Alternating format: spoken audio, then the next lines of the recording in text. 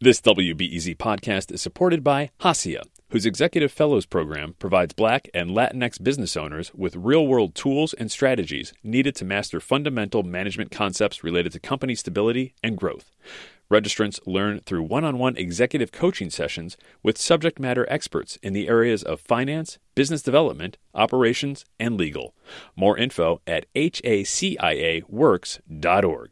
Do you need a break from the news? Well, my friend, Nerdette Podcast is here for you. Our show is all about delight. We laugh about what's happening in pop culture and feature thoughtful interviews with fascinating people.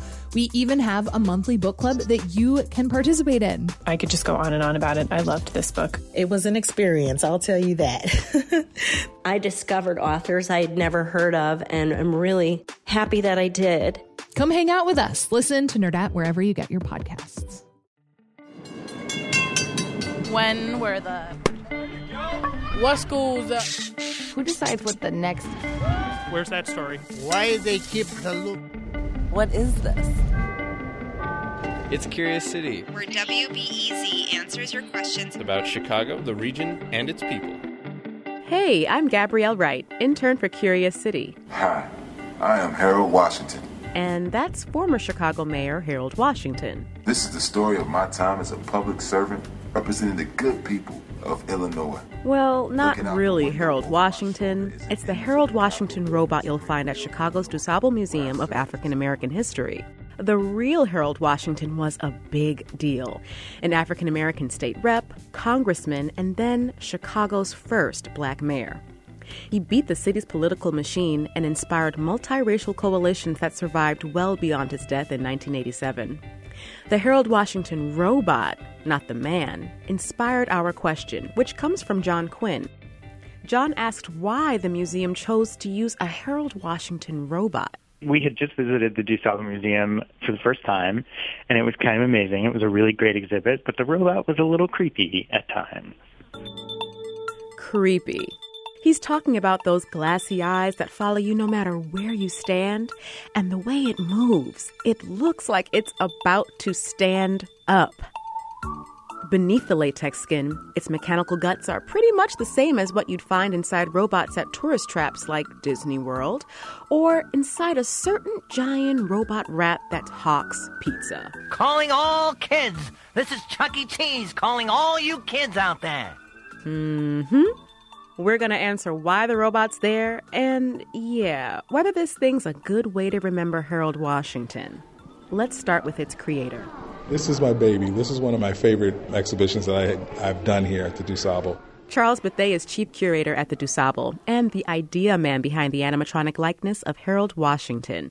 In 2002, he was in charge of updating their old Washington exhibit. The one set of instructions that I received was to make it interesting. Bethea and his team spent 4 years figuring out how to showcase Harold's time as mayor in a more techie way, to fit the times, you know.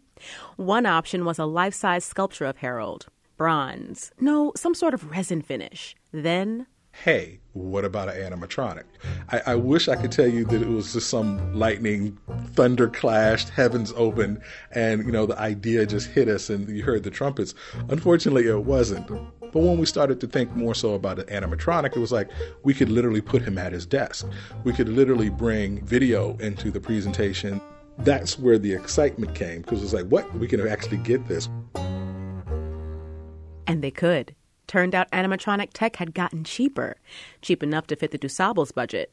To make the bot, Bethea commissioned Life Formations, a factory of the Lifelike based in Ohio. Together, they fleshed out a just right Harold. His weight, his laugh lines, his voice, and how he'd sit. Mr. Washington now sits from his preserved desk and talks visitors through highlights of his career, namely the big one. Racially charged conflicts within city council from 1983 to 86, a.k.a. the Council Wars. Some members of the 29 openly admitted that they blocked my proposals even when they agreed with them, because they claimed any good idea of mine would be bad for the city. That rumble is the air compressor. The animatronic Harold needs a tune-up, but Bethea says it still gets a reaction. And it's all quiet, and then the next thing you know, you hear the compressor fire up and, hi, I'm Harold Washington. everybody freaks out, and you can hear all the children, guffaw or scream or react to this thing coming to life. That laughter emanates from Travis Gillum with the Life Formations Company. He designed and managed the HeraldBot project. I asked him about the creep factor. That's a tough line to walk, especially with the humans. Obviously, if you're not very realistic with the human, it can be somewhat disappointing and sometimes creepy. But at the same token, if it's ultra-realistic, sometimes that can be very creepy to people. Especially when Harold narrates a video of Harold's funeral procession. Some of the museums feel that animation actually is going too far when you're talking about a serious subject. Why would you want to bring, Disney-esque, entertainment, if you will, to a subject like this? So, what does Bethea say to those Disney-sayers? Right after they're scared out of their wits when they see it move for the first time, they do find themselves engaged with the figure itself. Okay, maybe creepy is also entertaining, but does the robot distract people from learning who Harold Washington was? I mean, it's entertaining, but for me, it doesn't get really at who Harold Washington was. That's the voice of one of Washington's former advisors, Jackie Grimshaw. I think you start with Harold's charisma. He could walk into a room with 100 people, and he was such a magnetic person that you would know he was there. Then at lunchtime, a walking tour of the Loop, a tour that was almost as crowded as the mayor's earlier appearance at the Mercantile Exchange. You guys are blocking out all the voters. Hi, how are you? I am going to vote for you. Don't worry. When you get home, tell Mama to vote for the mayor. Okay.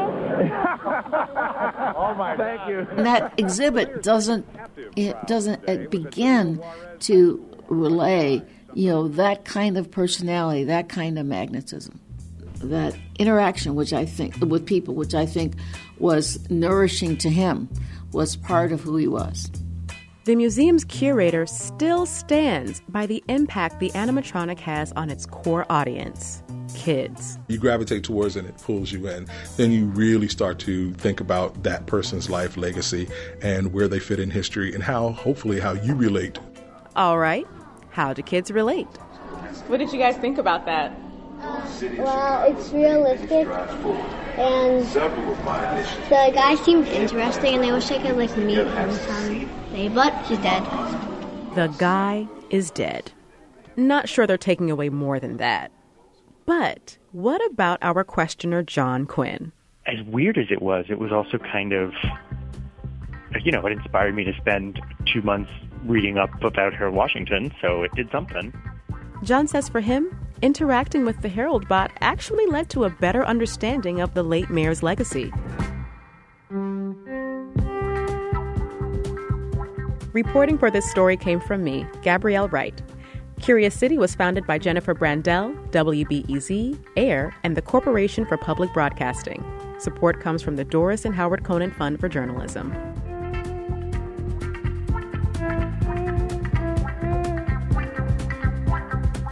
Curious City on WBEZ is supported by Audible.com, which has more than 180,000 audiobooks and spoken word audio products. Audible is offering Curious City listeners a free audiobook of your choice and a free 30-day trial membership. Just go to audiblepodcast.com/CuriousCity and download a title and start listening on your iPhone, iPad, Kindle, Android device, Windows Phone, or over 500 different MP3 devices. Audible suggests Curious City listeners may enjoy books about Chicago like There Are No Children Here or County, Life, Death, and Politics at Chicago's Public Hospital. That's at audiblepodcast.com/CuriousCity.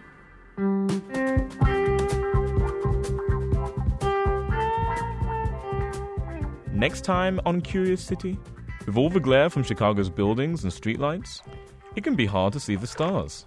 Unless you happen to have a boat. So we're about 11 miles off the coast of Chicago, and above us right now we can see a lot of stars and constellations that we can definitely not see from our apartment.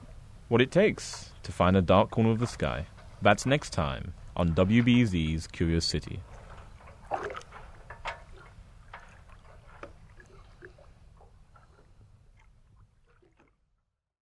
Before we start the show, we here at Curious City want to let you in on a little-known fact about WBEZ. 89% of all our funding comes from community support, including contributions from curious listeners like you. If this program has changed how you see Chicago, please consider supporting this program at wbez.org/curious. Thank you. At a time when information continues to come at us faster and faster, sometimes you need to hit pause and rewind. NPR's Throughline takes you back in time to the source of the news stories filling your feed. Find NPR's Throughline wherever you get your podcasts.